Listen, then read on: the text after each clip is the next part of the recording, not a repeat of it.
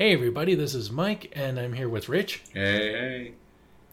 Just giving you a nice little recap on Technobabble, the people behind the current administration of the network, which is us. So we're just gonna start with the recap. Rich, Technobabble was your idea, correct? Yeah, I'm a big tech lover. I try to follow along with everything new and upcoming, and I've had a really bad habit of trying to get the newest tech as quickly as possible, which has not worked out in my favor at all times, shall we say.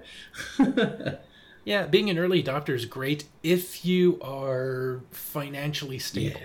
Yes. Otherwise, it can be very hard sometimes. Well, life is a learning experience, so as long as you actually learn, you're not completely failing. It's true, although I just keep going back for that cupcake. Well, then you're probably not learning then, so that means you are failing. But anyway. You're the hamster to my Bart, buddy. True enough, but we're not... I have no part in this yet. We were just talking about Technobabble, your love for it, and you had decided to create a podcast, and before I showed up, what was the development behind that? Well, actually, I believe it was Chris Lockhart that actually came up with the name Technobabble, because I believe I think he might have been using Babel for one of his other podcasts at the time, but I believe it comes from Star Trek, where people say that there's a lot of technobabble in Star Trek, and that's basically just people talking nonstop about stuff that just sounds really technologically advanced or complicated, and it doesn't even have to make sense. Show could have been called jargon. Yeah, exactly, essentially. And so I guess that's kind of it suited me because a lot of my friends and family have always told me that I'm kind of like that with technology. Stuff that I'm excited about, I'll just go on and talk about it and never shut up about it. And also it was a Star Trek thing, so I was like, yeah, let's do that. And I didn't really have anybody that I kind of gelled with for co-host at the time on the network, at least not for technology-based conversations anyway.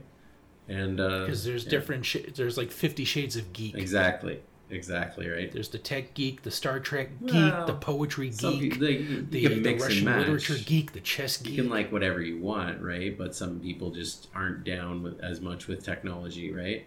But thankfully, my ex introduced me to you, actually. I guess she ran into you at your job or something, and you kind of talked to her for a minute, and then she mentioned me, I guess, because you talked about podcasts or something, and... Well, I can tell you where I came in on this. I was working at my job, and I was talking with this girl who caught my attention because she was the only one there under 50. So I tried talking with her, and, she seemed to get my nerdy references, thought I was funny. I told her I was doing stand-up, and then it turned out she was taken, but... no big deal because, there was still somebody that shared interest that I could talk to on the job. And then she mentioned that you were looking to start a podcast and looking for someone funny and nerdy. And I was just like, all right, introduce us. So she kind of set up like a little Skype play date for us. And that's when I started talking with you. And we just decided, all right, maybe I'll be a guest on the show. And that quickly turned into... came the day. So what did you think when you first met me or had me on the show? Did I meet you first, or did we podcast first? No, we didn't meet for a long time in person. We only really? Spoke on Skype for a bit. Oh. I remember that differently. We only met for the first time when we watched The Force Awakens. Yes, with one of our other local Ottawa podcasting acquaintances. Chris Ninja Gaiden. Chris Ninja Gaiden, who's quite a funny guy. She introduced you to this guy who was, in all likelihood, hitting on her. But ended up somehow talking with you, and then you had me. What did you like? So how did you decide that I was worthy to be on the show? You liked tech? All right. No, but seriously, I don't know. We just when we first started talking, I think we were texting a lot, and we called each other a little bit, but I think we were texting a lot at the time as well, and just talking about random cool things and sending each other videos or whatever, right? So it seemed like a pretty good fit from there, and like you enjoyed technology about as much as I did, and even more for you is scientific discoveries and environmentalism as well, or environmental discoveries and new technologies and stuff like that, which you kind of shone a light on. Shone a light. How do you shine a light? Sean. You shed a light. You shed a light on it. Shadow light of love. Cut that out. You can't see me, but I'm doing the cutting. And You're doing that little Joey, like Uncle Yeah. Joey, snip, toss. yeah. So yeah. Hey, Rocky, watch me pull a rabbit out of my head. Anyway. So, you had me on the show, and, how was I for my first time talking to the internet? Well, it took you a little while to warm it up, but I think you did pretty good, and I would definitely say that it was a good choice to have you on and to bring you into the world of podcasting, given that you now have three technically, but two shows. So 2.5. 2.5, and Two on one feed. and then exactly, and then this will be number 3 or 3.5. So I would say that it was probably a pretty good choice. Oh yeah, as much as I enjoyed doing stand-up, I liked hearing the crowd, I liked hearing a bunch of things, it never really felt like I was playing to my strength. It's kind of like putting Wayne Gretzky as a goalie. Just because you're a good hockey player, just because you can skate doesn't mean that you're best at every position in the rink. And that's how I felt with comedy.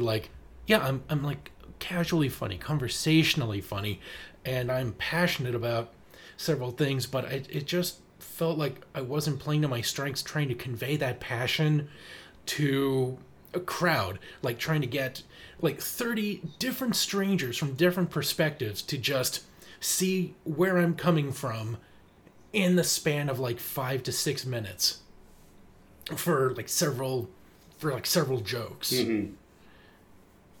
And with you, it just felt like I could make a wisecrack, and I didn't have to be okay, I've got to spend 5 minutes front-loading this scenario so that you and I are on the same page.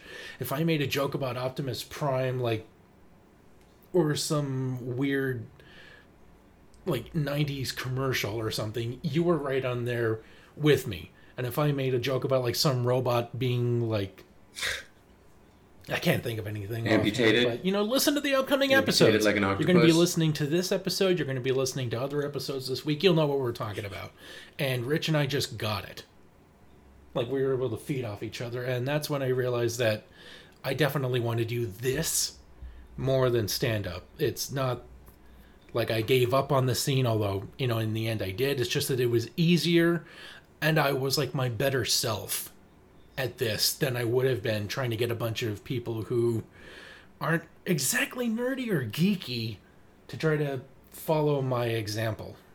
So this is kind of where the spark was ignited in me, that my stage fright doesn't bother me, and I can do some back and forth jokes rather than just trying to front load a bunch of jokes while getting a crowd to see things from my way. So I guess we'll wrap that up for now, because that was how Technobabble began. And tune in next week when we do a little more in-depth of how this train kept going after it left the station. So This techno train? this maglev zero friction monorail. It's the mono, it's the mono, it's the mono, it's the mono. Monorail. Is there a chance the track could That's kind of what I was going for, except for some reason I went with the cocking. With the cocking instead. I don't know why, but that's what I was thinking of. Okay, so we'll see you next week with more trivia and my place in the network. So, see you next week, folks, and enjoy the show. You are listening to a Geek Fallout production in association with Atomic Geeks Podcasting Network. You're listening to Geek Fallout, the news and discussion podcast for geeks by geeks.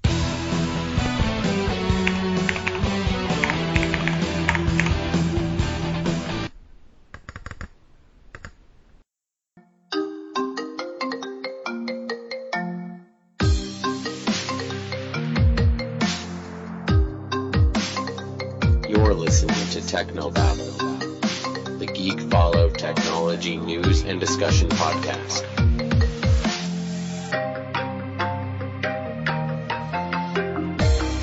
Hello and welcome to the first episode of Geek Fallout Technobabble, the news and discussion podcast all about technology, video games, you name it. As long as there's tech involved, we're talking about it.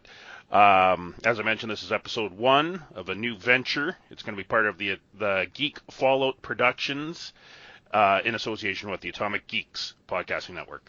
I'm your host this evening. My name is Chris Lockhart. Joining me on the line is my co-host and tonight's producer, Richard Reeder. How's it going, Rich? Good. I'm ready to go on this expedition, as you say, and boldly go where no Geek Fallout co-host has gone before onto a tech podcast. Absolutely. And before we move forward, before we introduce our fellow podcaster this evening, I'm just going to give a little background to this new venture here. As I mentioned, this is episode 1 of Technobabble. And what this is, essentially, when Rich and I began Geek Fallout 3 years ago, actually Rich was the man who coined the phrase Geek Fallout for us. We used to do a number of segments on the Geek Fallout podcast. We did a tech segment, we did a comic book segment, and so on.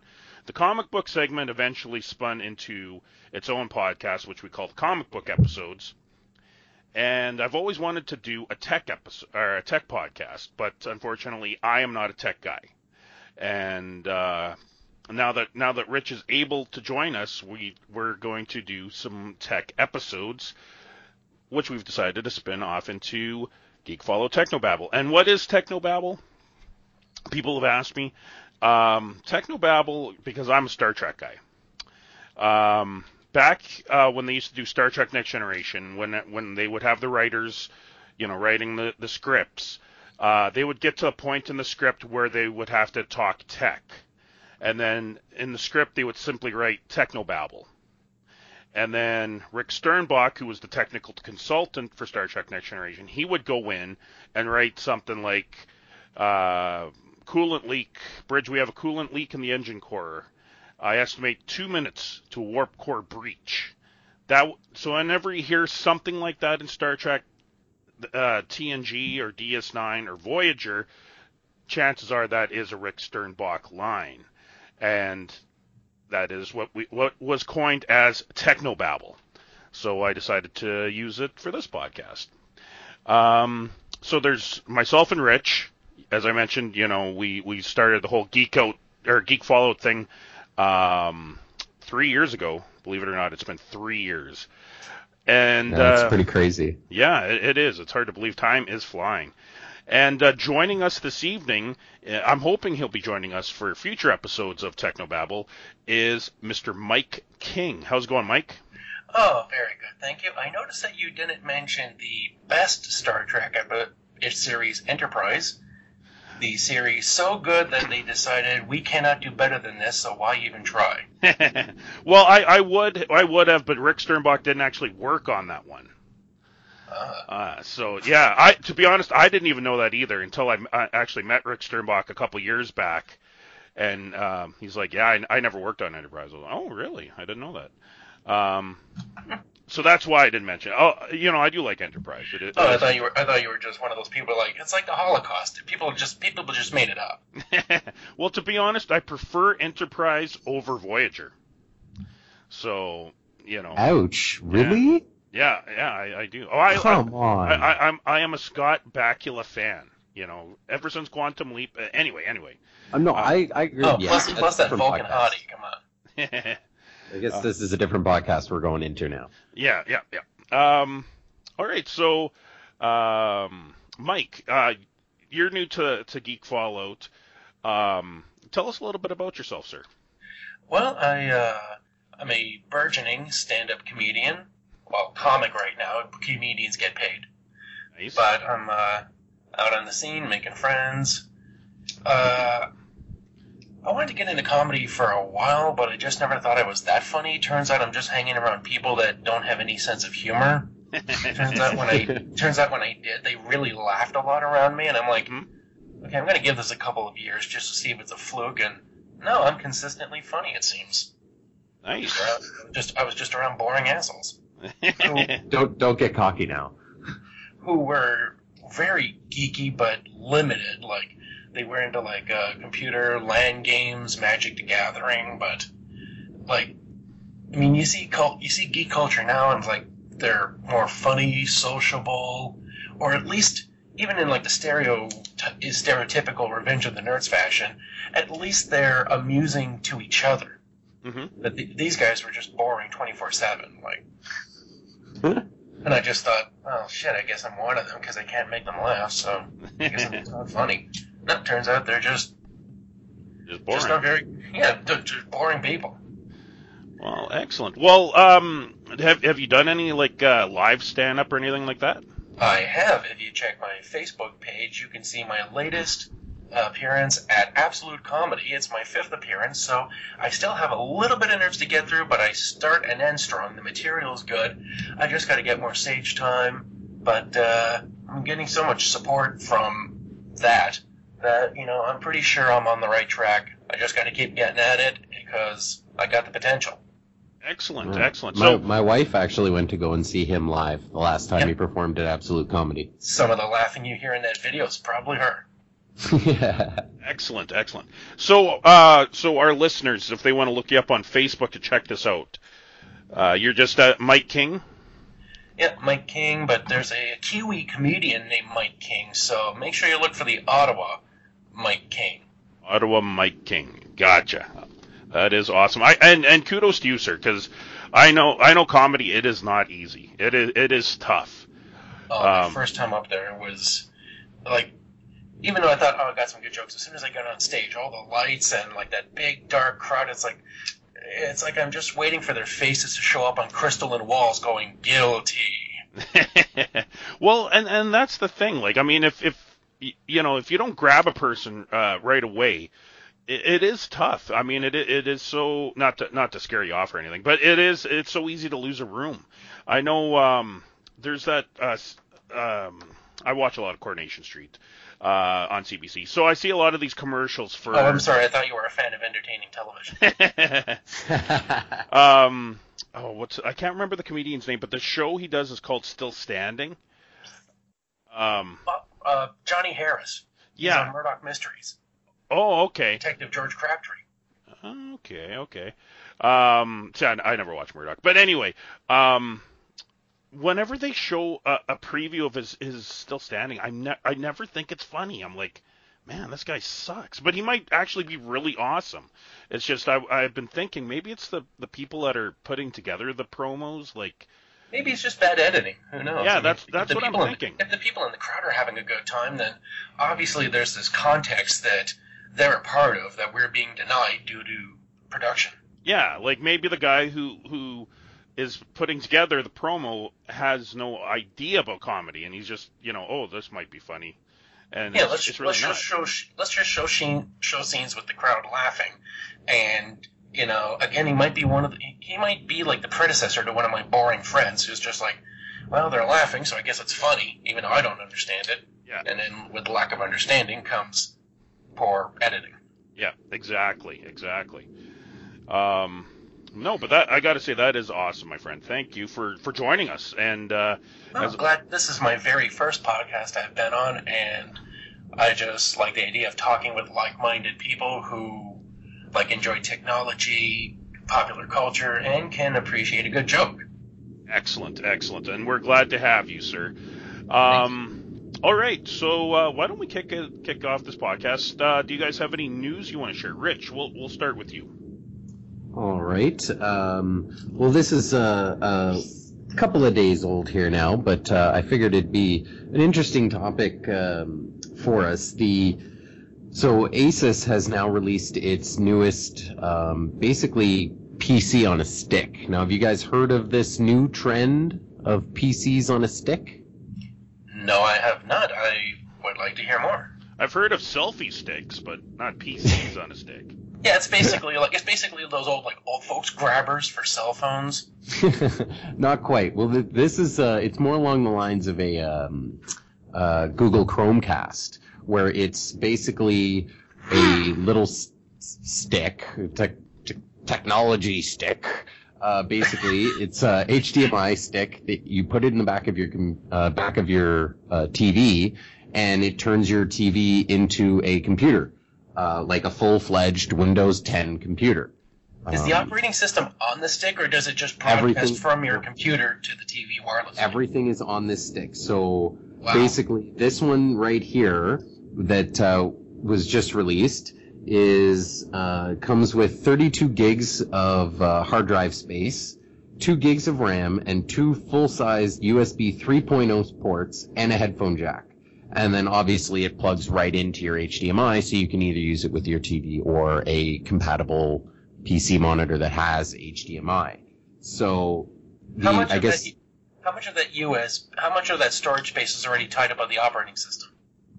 Well, I had a Windows 8 tablet for a while, like a full Windows Pro tablet, and that had 64 gigs.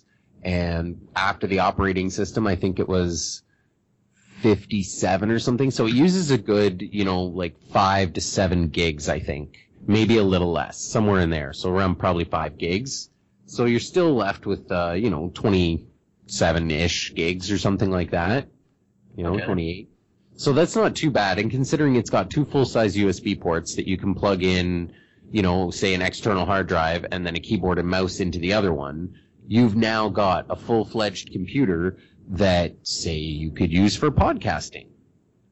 Right there, without needing the space of, you don't need a big laptop to do something like that. So now people, can do things that they would need, at least a couple $100 for a full-fledged PC. They can now plug it just directly into their TV and it just works. And there's actually a few of these out. Intel has one called the Compute Stick. Dell has a Android version of this called Android Stick. And there's a few others that I've seen out there as well that are Windows and stuff. But I just think it's interesting now that we've gone from, with computers, they were getting smaller and smaller and smaller for a while. We got the ultra mobile PCs, which were full-fledged computers that you could hold in your hand, much like, say, a PlayStation Portable or a PSP Vita, around that size, but full. And then they went back up to netbooks. We got the 10-inch computers, and then everything's going tablets. And now they're saying, well, just stick this into the back of your TV that you already own into any device. And just the thought, too, that if you're going on vacation, you can, if you don't feel safe leaving your stuff where you are, you can bring it with you. You can take your whole computer on the road with you. Think of this for maybe businessmen. Bring it to the hotel, plug it into the HDMI, and my wife pointed out it could be useful for spies, which is a very good point. A spy would love to have a computer on a stick. She should just go to any hotel room that has a TV that's existed since 2005. Yeah, and plug it right in, and you've got all of your files with you. You can Skype with your work people, All you need is just this one stick and a keyboard and a mouse, and that's all you need. That's incredible. this is the kicker. How much do you think something like this would cost, ladies and gentlemen? $99.99. You say 4 payments of $99.99.99? I say nay. You can get this deal today for $130. Oh my Whoa. gosh. I need to sell all my computers right now. So I think that this is actually really cool, especially for Microsoft, because, you know, a lot of people have been getting down on Windows lately, and more people are, you know, becoming Mac people, or, you know, just don't even bother with the PC anymore, and they'll have tablets or whatever. So a lot of people are looking at Microsoft to kind of figure out how to keep their operating system out there and relevant. And I think that this is a very good way, because really you have no excuse not to have a computer.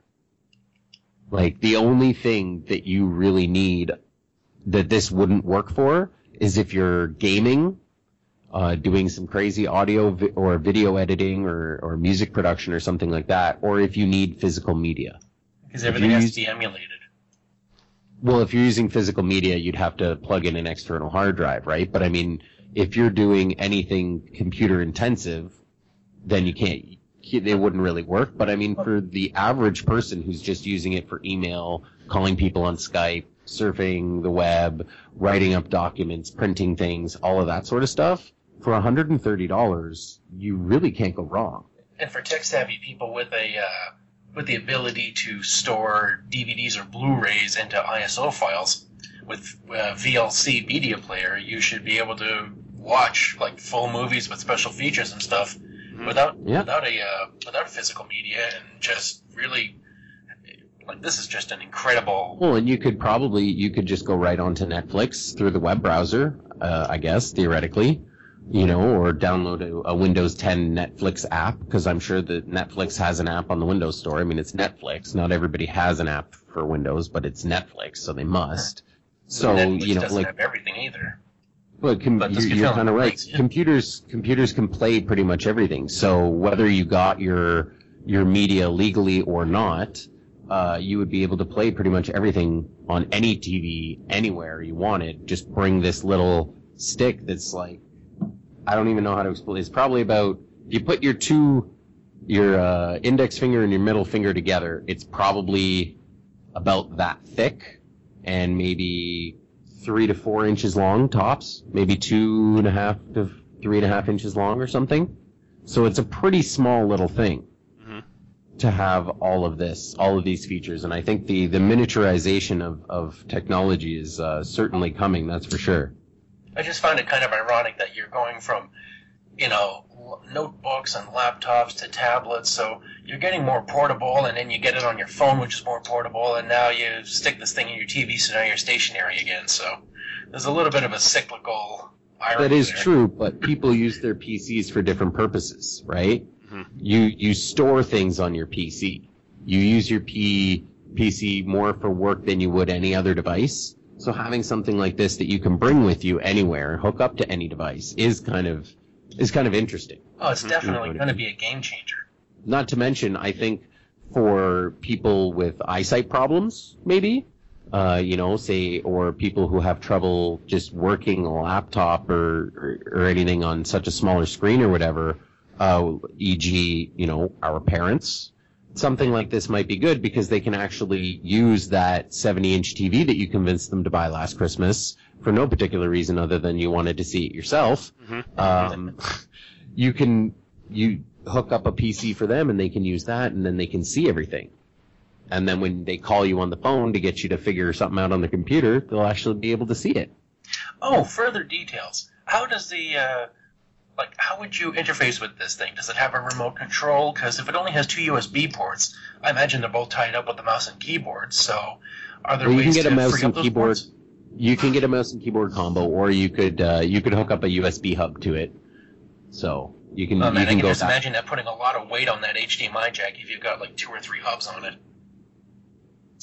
Well, it's just the hard cord, drive. right? It's just the cord that would be going to it. But I see your point. So that could be.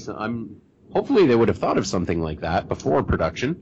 Yeah, you got the cable. You got the mouse, the keyboard, And if you got one combo, then you've got one external hard drive. But if you wanted to like watch discs, then you would need like an external disk drive, unless you're savvy enough with enough hard drive space to back up everything in an ISO format on your computer. That's true. But I've got a lot of USB jacks because like I'll charge like several devices in my computers, and all my USB jacks are full. So. Well, I guess at that point you would just have to get one USB hub and just use everything from there. But I mean, nonetheless, like I think that something like this is pretty cool. Like Chris, would you ever think of using something like this? Would you ever go out and buy this? Oh, for your kids, if you're instead of getting your son a laptop, if he's already got a TV in his room, would you just buy him the stick so that he can just do his homework on his TV in his room, so you don't have to buy him a whole new laptop? Oh yeah, no, this would work awesome. This would work for me too. Just because with me, like I'm writing a book right now, so for me it'd be awesome to do everything on this. I can plug it in at work on it at work whenever I can, and then also be able to take it wherever I want, right? Yeah, exactly. I think that's pretty handy too, right? Like, especially like if you're going out of town for the weekend or whatever, even if just you're insecure about it. You think you're wearing a tinfoil hat and you think the government is coming for you. Every time you finish using it, you can take it out and stuff it in the vent in your house. Yep. Yep. Does it have any wireless abilities like Bluetooth or? Yep. It's got Bluetooth. It's got Bluetooth and Wi-Fi. Okay, so maybe you can get a wireless keyboard mouse combo and then it frees up those ports. Because again, if you are hooking it up to a 70-inch TV, you've got to get some distance from it. So you'd either have a lot of extension cables for your USB devices, or if it's wireless, then you can go off that. Now, I'm not sure though if it's actually powered through the HDMI. It doesn't mention anything about that in this article. It would be hard to believe that there's so much wattage going through an HDMI cable. I mean, you'd expect it to just be video data and audio. Yeah, exactly. So, anyway, Mike, do you have any news? Well, I did. Did you guys see the link I sent you for the marine robot dog? Marine robot dog. Yeah, I sent it through Skype. Okay, well, here's the basics. They've got this robot dog. It's built by Boston Dynamics, and it's a follow-up to Big Dog, which, if you recall, with that big, like a mechano version of a pit bull. Okay. You must have seen it. Like they use it to carry stuff through forests, and it shows how it can adapt to changing terrain. Wow. This is the follow-up, and here's the kicker: not only is it sleeker, faster, but it can also launch an aerial drone off its back. So what we have here is Ravage and Laserbeak without Soundwave. Nice. Nice. And that is really cool. Which is fitting because the Walkman is sufficiently outdated, but his children live on. Which is every parent's dream, really. Mm-hmm. Yep. Exactly. So this thing can... this is made by the Marines? Yeah, it's built by Boston Dynamics. I guess it's a contractor, and it's a tiny and more agile iteration. It's 160 pounds, hydraulically actuated with a sensor that aids in navigation, controlled by a laptop-connected game controller, which any user can use up to 1,600 feet away. Wow. Good lord. That's, it kind of sounds like Aibo for adults. Do you guys remember the Sony Aibo? Refresh my memory. No? You'll have to refresh my memory as well. It was, it was back in the, I guess, the early 2000s, Sony made a virtual pet dog robot. And it was like $200 or $300, and you could teach it all sorts of tricks. And it had was it that little white thing with the big flappy beagle ears, and it would sit, roll over, and stand up? And... Yes. Oh, I briefly remember that. Yeah, so it kind of sounds like a big adult version of that, in a way. You could probably mount a shotgun on it for breaching hostile areas. Well, that's pretty cool that it does have the drones that are able to land and take off from it.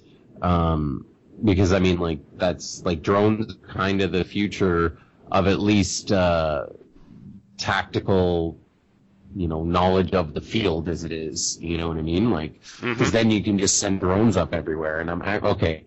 So here, I'm just looking at the picture of this thing, and it looks hilarious. That does not. I told you, like it's Ravage. It's Ravage. Yeah, it does look a lot like Ravage.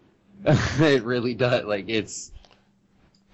Yeah. So, and how fast does this thing go? Does it say how fast it can go? I didn't see too much of the specs. It looks like they're more talking like it exists rather than getting into the details. Which I suppose if you don't want your enemies figuring out what they're up against is pretty good. Mm-hmm. They don't want to tell you this thing can't handle a 55-degree incline, so you just get up some stairs and all of a sudden this dog is useless. Yeah. Well, so I'm pretty sure they don't want to broadcast its weaknesses. Oh yeah, for sure. The control pad looks pretty interesting. The guy that's using that, it's basically almost like a tablet attached to this arcade stick, it looks like, hanging from his neck that he's propped up against his chest. I know, it's like a harness. Yeah, exactly. Like, it's hilarious. And it almost looks like a gamepad, too. Actually, he is using a gamepad. He's using what looks to me from here like a clone of a PlayStation 2 controller. That is hilarious. I wonder and this is a military-funded project. Well, way to go, America. I wonder how much did you spend on making that controller? Because I can go down to EB Games and pick one up for $30. I wonder how long it is before Boston Dynamics gets sued by Mad Cats. Yeah, exactly. Excellent. So, is this thing going to cost $130 too? I don't. Probably not. It's a military device. Well, it's a military project, so of course it's going to cost about $3.3 million per prototype, and yeah, you got to justify that budget. You said billion, right? Because this is America we're talking about. Well, the prototype they love is a to spend money on their war toys. Once they perfect it, then it'll be $1 billion. You got to have a reason to justify closing down hospitals and school programs. So, what better excuse than robot dogs? Robot dogs that launch robot like birds. Come on. Yeah. I know, it's like the most expensive upskirt shots available.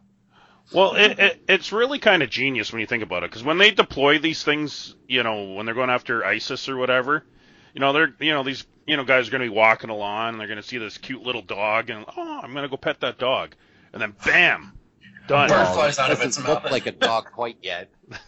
It doesn't look that much like a dog, Chris. It looks like the animatronic skeleton of a zombie dog from a Hollywood movie, but... Yes, that is what if you put skin on it and stuff, maybe. Yeah. But I can see your point there, Chris. But I mean, anything that keeps troops further away from any harm, Yeah. Like, I don't really care who's fighting for what. I just don't like death. I'm not a war person. You know what I mean? If wars need to be fought, fine. But like, the less people need to die or get harmed to fight said war, I'm happier. I'm pretty sure that Texas wouldn't be in so much trouble if they had sent this dog to deal with that Muslim clockmaking kid. That would just be a whole lot cuter. Muslim kids gets tackled by a very clunky dog. Something like this would probably start being used for a bomb squad, because if you think about it, if you get a powerful enough drone on the back of this thing could technically walk up to what you may or may not think is a bomb, use its sensors and, I don't know, like Superman X-ray vision or something to see and confirm if there's a bomb in it, right? And then exactly, and then you take the drone off its back, and you can lift the bomb into the air and have it explode in the air, or take it away via air to a safe location away from people. So something like this would be perfect for a bomb squad, I think. Yep. Oh yeah, good bomb disposal. Fly it in, just drop it in the ocean or whatever. Yeah. drop it inside of a tank or something that you're not using anymore. I don't know. Well, Something. the only thing is, imagine if they do start making these things look more like dogs. Let's imagine the Terminator, but only dog version. You know, it looks like a dog, but it's actually a robot in disguise. We should have seen it in the movie already. I mean, Terminator should have had quadruped assault. Yeah, really. I'm actually surprised they didn't yeah. go do that. I mean, is that in the new one? Has sorry, anybody seen the new one?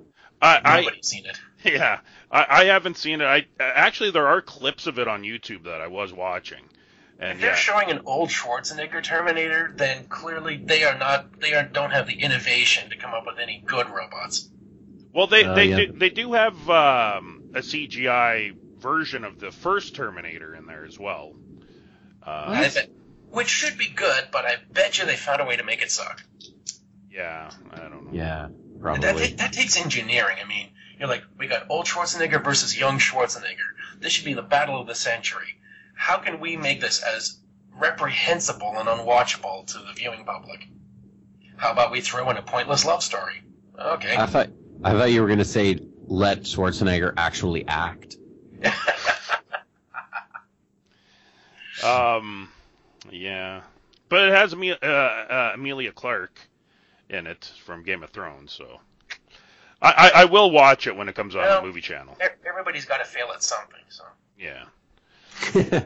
All right. Well, I don't have any news per se, but I did want to point out, Rich. It's actually ironic because Rich actually mentioned earlier about my son and the laptop. I am for this episode. It just worked out this way. I'm actually podcasting from my new HP Pavilion laptop. Ooh. Yeah, I ordered this a couple weeks ago. It came in last week. I finally got it set up today. It's equipped with Beats Audio, which my 15-year-old told me is really awesome. And yeah, it's got all the awesome little things with it. And so I upgraded my laptop, and because my son's laptop kind of shit the bed a few months back, he gets my old laptop, so he'll be using that. Nice. Yeah. So and you say it's an HP? It is. Yep. Oh, I'm podcasting with an HP. Maybe they should sponsor the episode. Well, I was gonna say that. It sounds like I'm doing an advertisement, but I'm really not. But if they want to throw money our way, we would not be against that. And our email is geekfallout. Yeah, geekfallout@gmail.com. If anyone wants to sponsor us and have us sample some stuff, that'd be awesome. But anyway, yeah. So I upgraded my laptop. Unfortunately, I guess I'll get into talking about this a little bit. I haven't been able to produce any podcasts these last few months because my equipment, my Pro Tools, my Avid Pro Tools does not work. So what it is it's this program that comes equipped with a mic and everything.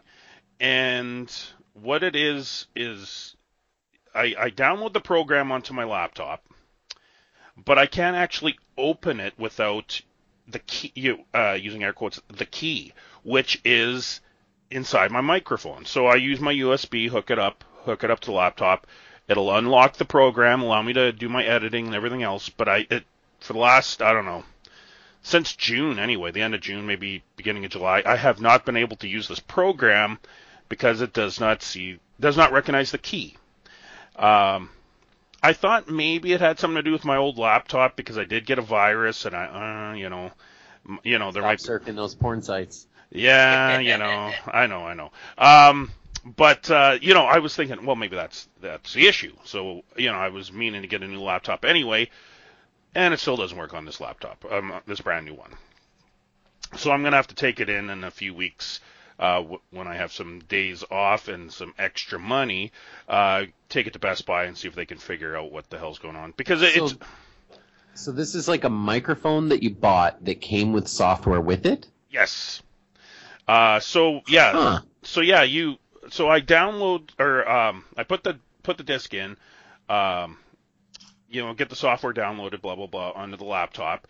But then your mic has to be hooked up in order for you to actually be able to open the program. Yeah, it's almost like the microphone itself is the Yeah. the serial number or the code that you have to punch in for Yes. it to be able to work. Like Yeah. if you were installing a new version of Windows, you need that Windows product key or whatever on the bottom of a laptop or on the back of a computer to be able to install it, right? Yep. So Yep. that same sort of idea, except that is stored digitally on the device itself. Yep, absolutely. And That's crazy. Yeah, and that always kind of bothered me because I thought, well, what if my mic craps out? Yeah.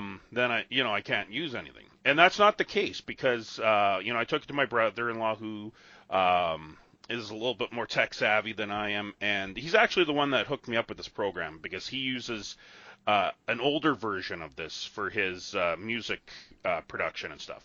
So we figured out, like, there's nothing wrong with the microphone. Like, I can use the microphone for Skype. Everything works with the microphone. It's just for whatever reason that key that's inside of it will not unlock that program. So yeah, since I bought it at Best Buy, I'm going to take it back there because one of the most infuriating things about this whole situation is, I went to their website and everything else, and so I clicked on the technical support. Well, apparently you have to pay for this technical support. Oh God. Yeah, it's like you gotta. I think it's. This was a few months ago that I checked this out. What company is this? It's called Avid Pro Tools. That's the name of the company that makes the software and the microphone? Yes. Or did they bundle in somebody else's microphone, like a Sennheiser or whatever? Well, I think Avid is the microphone company, and Pro Tools is the program. Oh, okay. I think that's how it works. So anyway, to get the technical support, I think you have to pay like a one-time fee of like $30 or something, and then you have to pay like a monthly fee.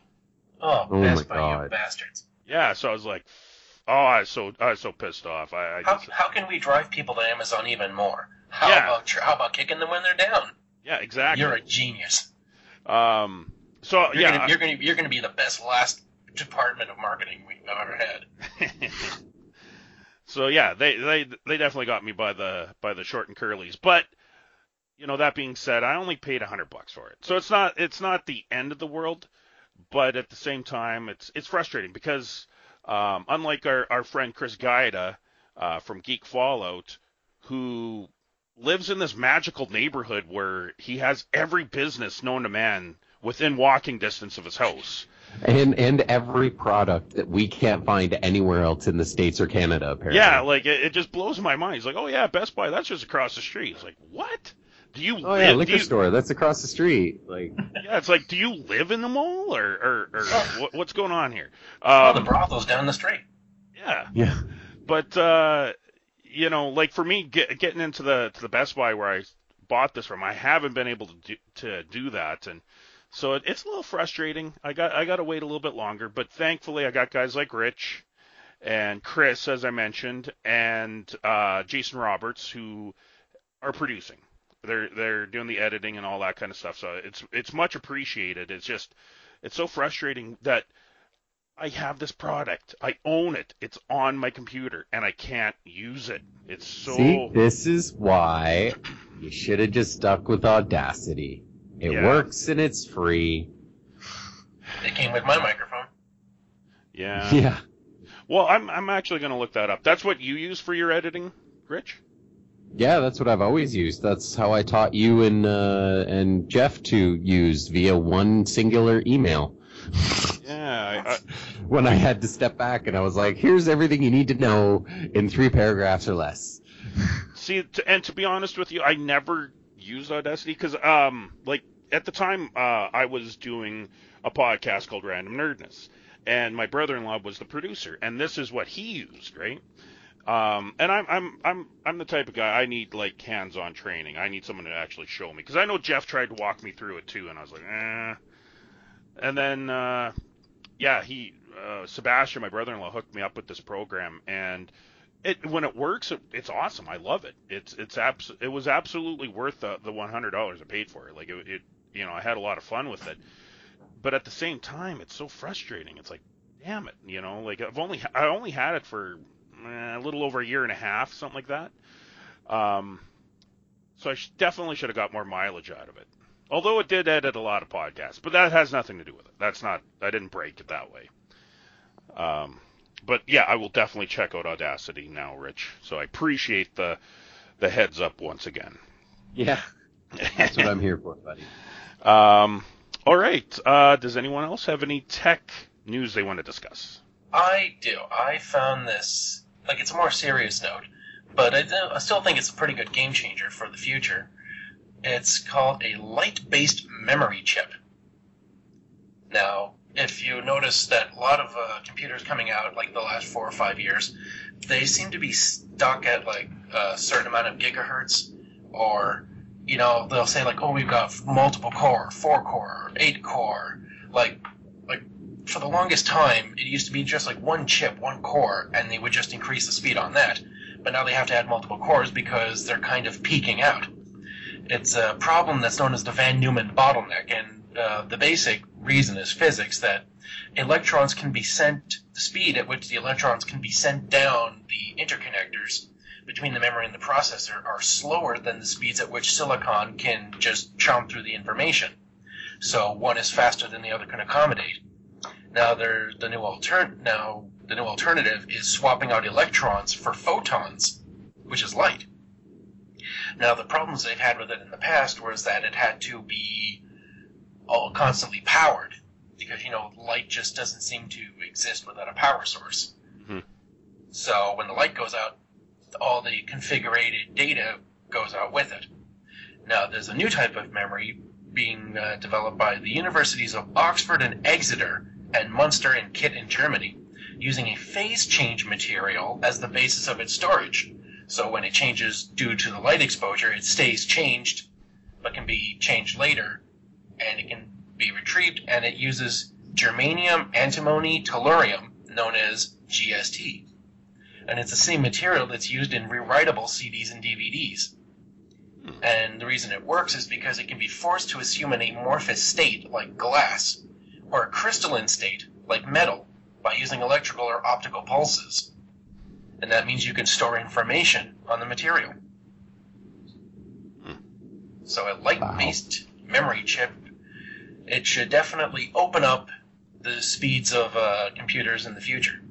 Well, that's basically taking the whole, fiber optics to the point of, instead of transmitting information like just pure data from point A to point B, for the internet, for Bell or Rogers or Saskatell. I don't know if that's who you have out there, Chris, out in the boons. No. But yeah, we do have TELUS. We do have TELUS. Oh, okay, TELUS. There you go. So, it's using that, I guess, that same principle when everybody was starting to get used to this whole fiber optics thing. The way they explained it basically was just, we turn the data into light, and because fiber optics transmit light really well, then it goes faster, and that's how we're doing it. So it seems to me like it's basically doing the exact same thing, but for memory instead of, the conduits that transmit the actual data itself. It is the data itself, Well, I'm pretty sure when they get it to work on a bigger scale, then it should definitely be used for data transmission. So we should be able to really get download speeds, but really get some download speeds and just burn through our Rogers cap in a day rather than a month. Well, speaking of burning through your data caps because your connection is faster, do you guys both have LTE 4G capable phones?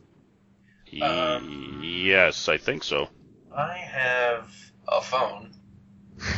It works.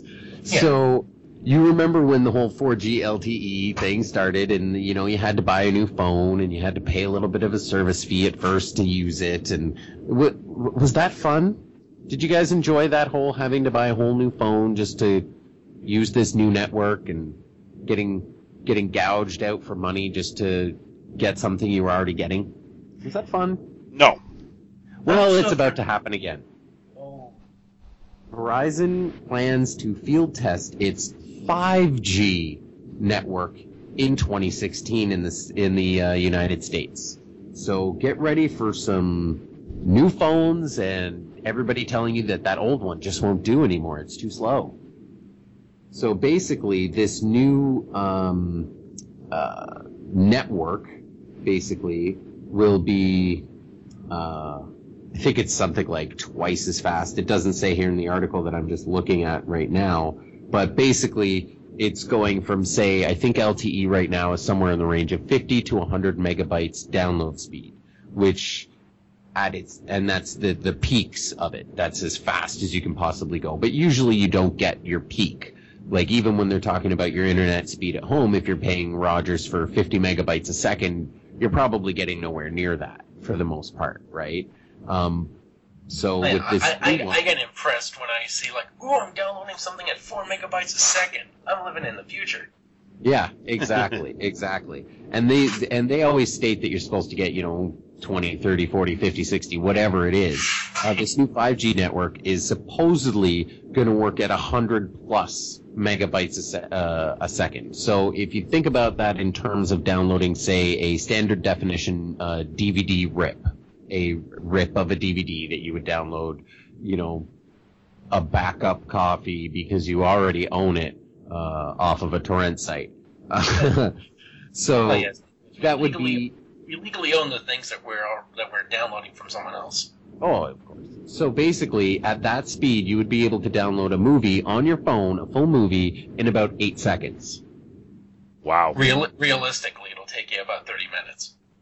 But even still, it'd probably take you. The theoretical speed. The real speed. I can download one on my Wi-Fi in. I downloaded a 12-episode season or 13-episode season of a TV show. It was 2.5 gigs on Wi-Fi in about 10 minutes. I think So if it can come close to that, that's pretty cool. But we just went through this. Mm-hmm. That's like if they were to come up and be like, "Hey, Chris, you remember all those Star Trek movies that you bought? Do you remember all the box sets you just bought, Chris, for Blu-ray? Mm-hmm. Yeah, we're coming out with Red-Ray now.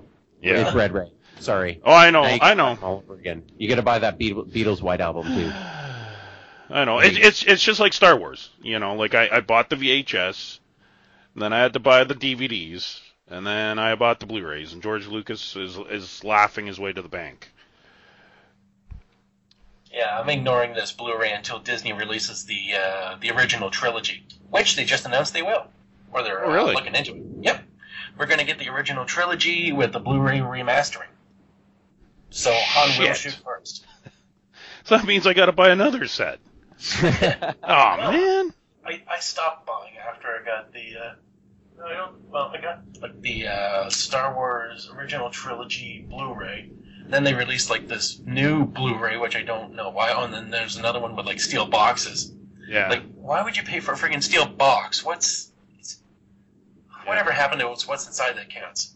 And what's inside is the same damn thing you bought 3 times already. Yeah. Well, the thing is with the Blu-rays, I justified it because I had a Walmart gift card I had to get rid of, and that was the only thing I really piqued my interest. I was like, what the hell? If you're gonna get yourself some socks. Nah. It was for my birthday. I can't spend it on socks. Socks are so cozy and warm, especially out there in the barren tundra. And they won't be outdated in 2 years. That's even more of a good point. No, they'll be dated in a year. I'll be lucky if I get a year out of a pair of socks. That's. But yeah, the 5G network. Oh man, that sucks. And I just got a new phone. But the thing that sucks, and I'm not sure what kind of deals you guys are getting in Ontario, but I know here there really isn't much incentive to upgrade early. I know in the States I can't remember which company, if it was Virgin or I can't remember. It might have been that one with Verizon? Verizon, yeah. Okay. Where basically if a new version of the iPhone comes out, you can upgrade for free, and they'll take your old phone. If you need, like, within a certain amount of time? No. Or just, like, every time it comes out? Every time it comes out. Oh, but you probably have to sign a new contract every time it comes out, I would assume, though. Oh, yeah, for sure. That's But still a pretty good incentive, though. it is. It absolutely is. Like, if you don't mind being locked into a contract, anyway. Yeah. But, I mean, I know when I got my Android the last time, I didn't realize it, but my Android was already outdated when I got it. And it sucked because when I went to buy accessories for it, I couldn't find anything. I ended up having to get, like, this case for the longest time.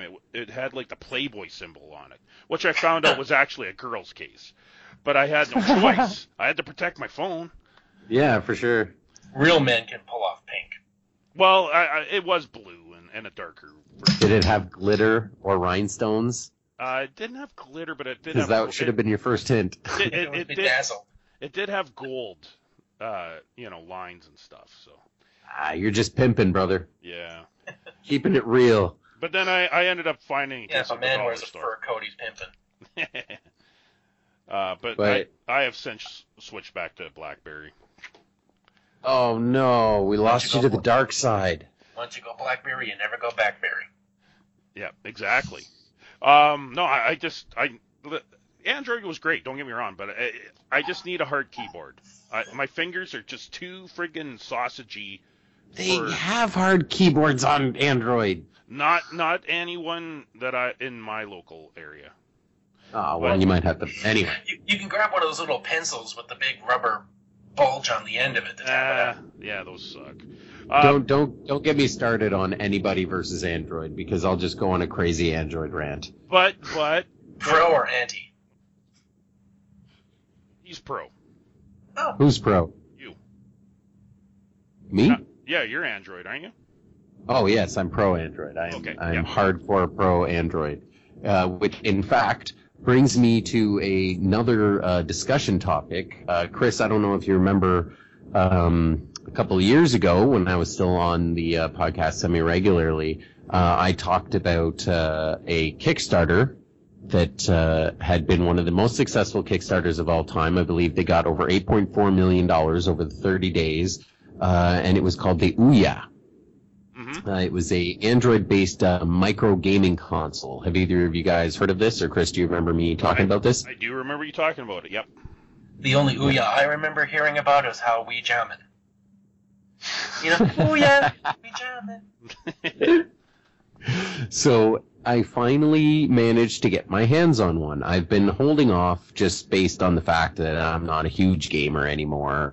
I like to think that I'm a gamer. I love games and the idea of gaming. I just don't have the, expendable cash that I used to as a bachelor to be able to just go out and spend hundreds of dollars every paycheck on all these new games that I want to buy. And seeing as how you can't really go out and rent games anymore, you have to buy them nowadays.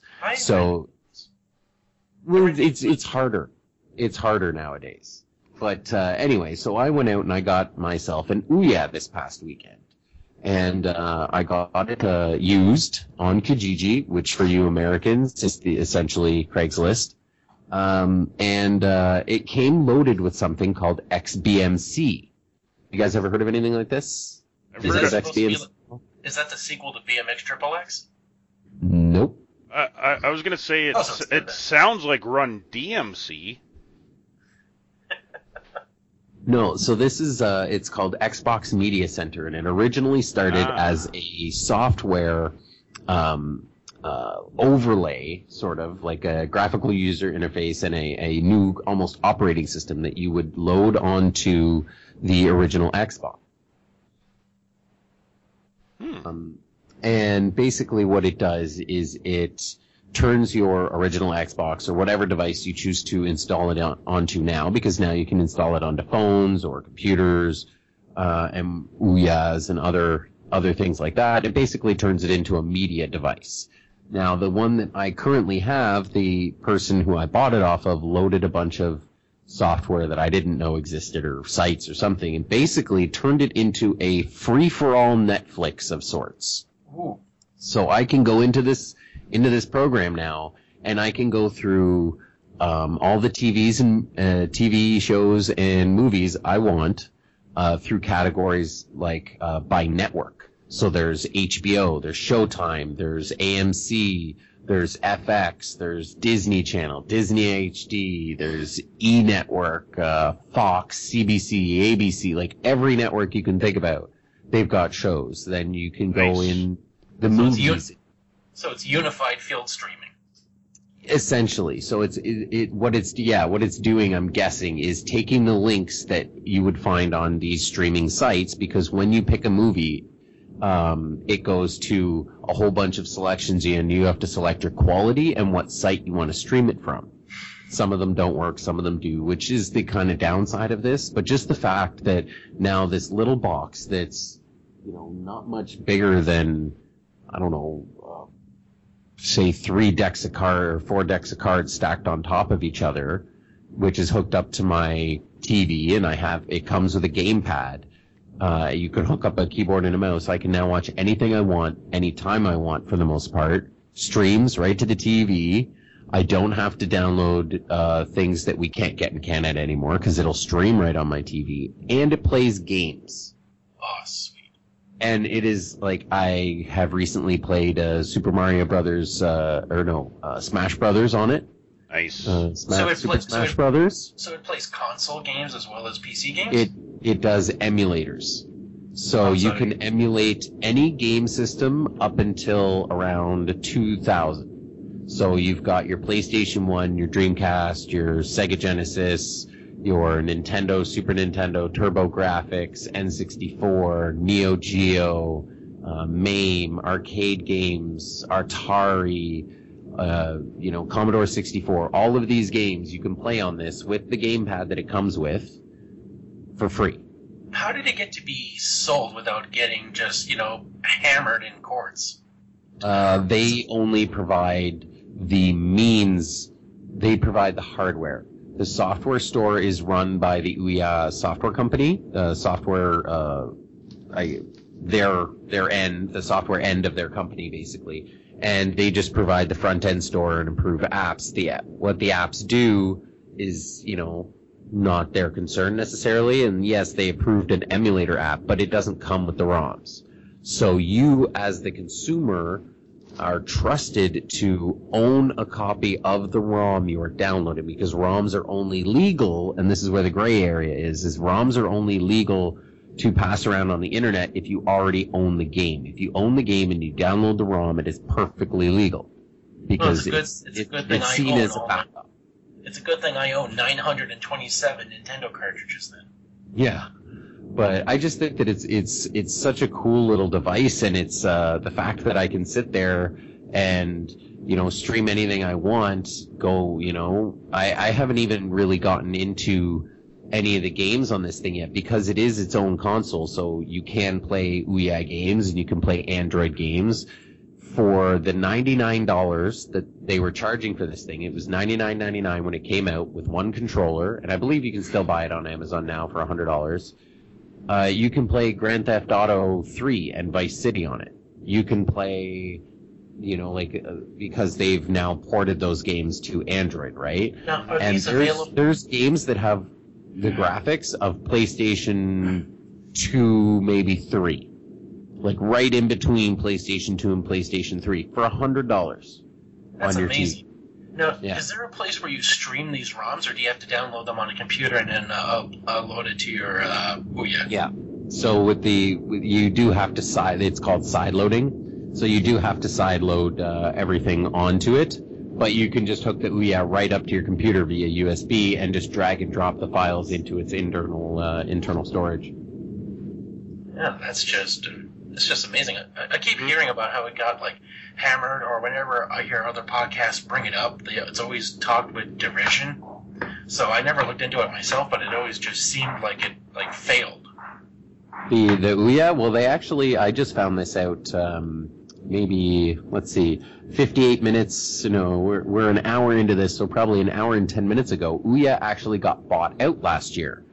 They were starting to sputter out, seeing as how, $100 console is great, but if you don't have things like Halo on it, nobody really wants to buy it.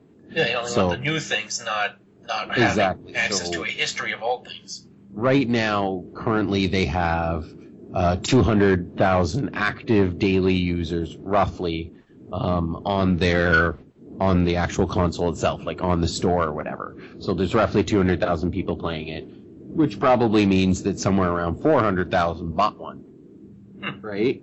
So they needed a buyer, and they were actually bought out by Razer, which is a computer hardware company. They make peripherals like gaming keyboards, gaming mice. They make gaming laptops. That's exactly what you fit in. Yeah, exactly. And they're actually being utilized now more as a team. The Ouya name itself and the company is slowly being shut down, but this hardware is still out there, and I believe they're still selling it. And for $100, you cannot get a better media streaming box, I would say. Yes, it's a little clunky sometimes, but you know what? The fact that I can watch what I want for the most part when I want. You can load Netflix apps onto this. You can load the Amazon Prime app onto it. You could load the Hulu app. Like any app that you can get on an Android phone or tablet, you would theoretically be able to load onto this because it is Android based. All you have to do is get the file on there and then install it.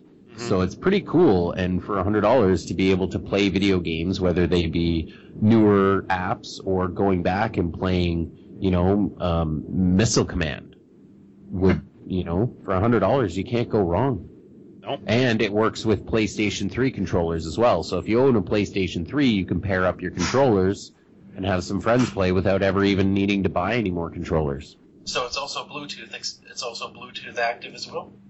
Yeah, it's got a Tegra 3 processor inside. I think it's got 1 or 2 gigs of RAM and I believe 8 gigs storage. But it has HDMI, Bluetooth, Wi-Fi, a full-size USB port, a micro USB slave port, and then also HDMI on the back. Have you had any problems or bugs with it, like playing a more modern game and noticing lag or frame drop? I haven't, like I said, I haven't really gotten into it. I actually just picked it up on, I think it was Saturday. So I'm still kind of getting there, with the kids up during the day, and me working. I don't really play it until nighttime, but yes, definitely. The only thing that I've kind of noticed is it tends to lag a couple of seconds when you select a TV show or a movie to watch, and that could be my internet connection, that could be the website itself not being down or having a slow connection coming from their end. So there could be a lot of things for that, but it's still well worth it, and I would highly suggest that anybody who is looking for a way to play some old school games on their big screen TV while still being able to, watch movies and do all these other things in one place without having 3 different boxes hooked up to their TV. This is definitely something to look at, for sure. Excellent. Even 2 or 3 years into it, knowing that they got bought out and the company is being shut down, possibly, the hardware itself is still perfect. And you don't need their app store to be able to download any of these games. Nice. Excellent. All right, gentlemen. Does anyone else have any news before we call this an episode? Any thoughts on Facebook developing that dislike button? All the problems that it may cause? Oh, I'm all for thumbs up for that, man. I there's so many. I see so much shit on Facebook, and I'm like, if there was I don't want to make a comment because I don't want to. I don't want to get into a big controversial fight, which I have got into a few times on Facebook. But I would just like a dislike comment, dislike thing. Just click on that and done. So you're thumbs up for thumbs down. I am, yes, absolutely. I would agree. I would very much appreciate it if Facebook put a dislike button in. Well, as a burgeoning stand-up comic, I have a very fragile ego, so I think I'll feel the brunt of this keenly. Well, and it depends where you take it. Like pages, I hope there's not a dislike for pages on Facebook because, yeah, as a podcaster, I'd be extremely disheartened if we had more dislikes on Geek Fallout than likes. But that being said, I think for posts, like people, whatever, tweeting something or putting like, I gotta say, like, 9/11 just passed a few weeks ago, right? And I'm not American or anything, but, the whole world experienced that day. Like, it was a very dark day for not just the United States, but I think for the world, right?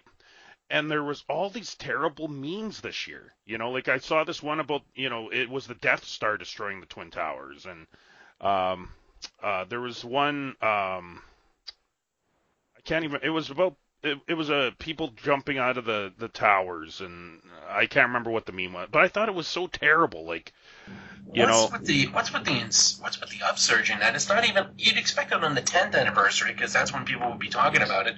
But it's 14 years ago. It's not even like an anniversary number. Yeah, like I don't get it, but like if there had been a dislike button, I would have used it definitely. And I know there was this one, I can't remember. It was a Star Wars, not the Death Star, but there's other meme associated with 9/11 and Star Wars, and I did comment on that. I did say, like, this is not. I think my comment was not cool, but yeah, definitely, like that dislike button for instances like that, and the 9/11 terrible 9/11 memes and whatever else, like I think it's a great thing. I think it's awesome that we're gonna have that option now. All right, well, gentlemen, I believe we can call this an episode. Once again, this was Geek Fallout Technobabble, episode 1. And Mike, before we go, can you please let us know, once again, where can we find you on the internet? Currently have a Facebook page and a Twitter, which I'm trying to remember what the hell it is, since I don't usually follow myself. At King MR Stress, like King Mr. Stress on Twitter. All right, cool. And Rich, where can we find you, sir? Well, when I am on Twitter, which is extremely rare, you can find me at Riche613, RICHE 613. I think there's an underscore in there. I don't really know. And other than that, I don't do a whole lot online these days. I am still, as a co-host of a tech podcast, I think I need to hand in my my tech geek card. I have not had a mobile phone, a cell phone, or any connected device now, mobile wise, in over a year.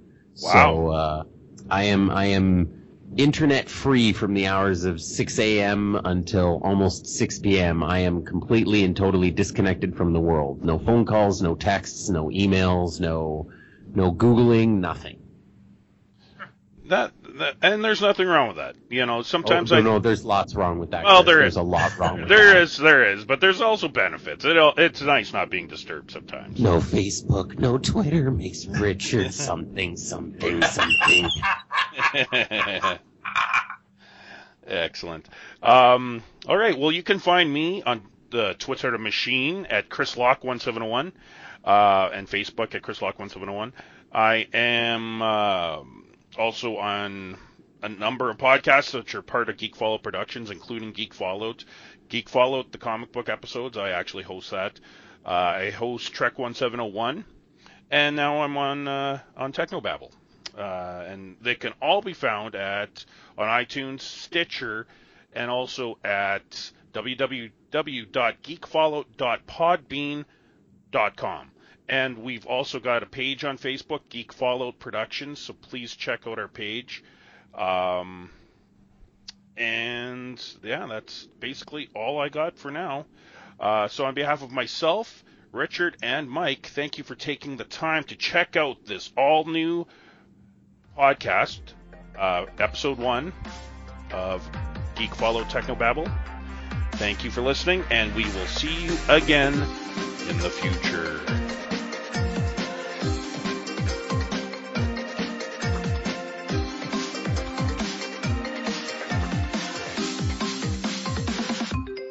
a new message.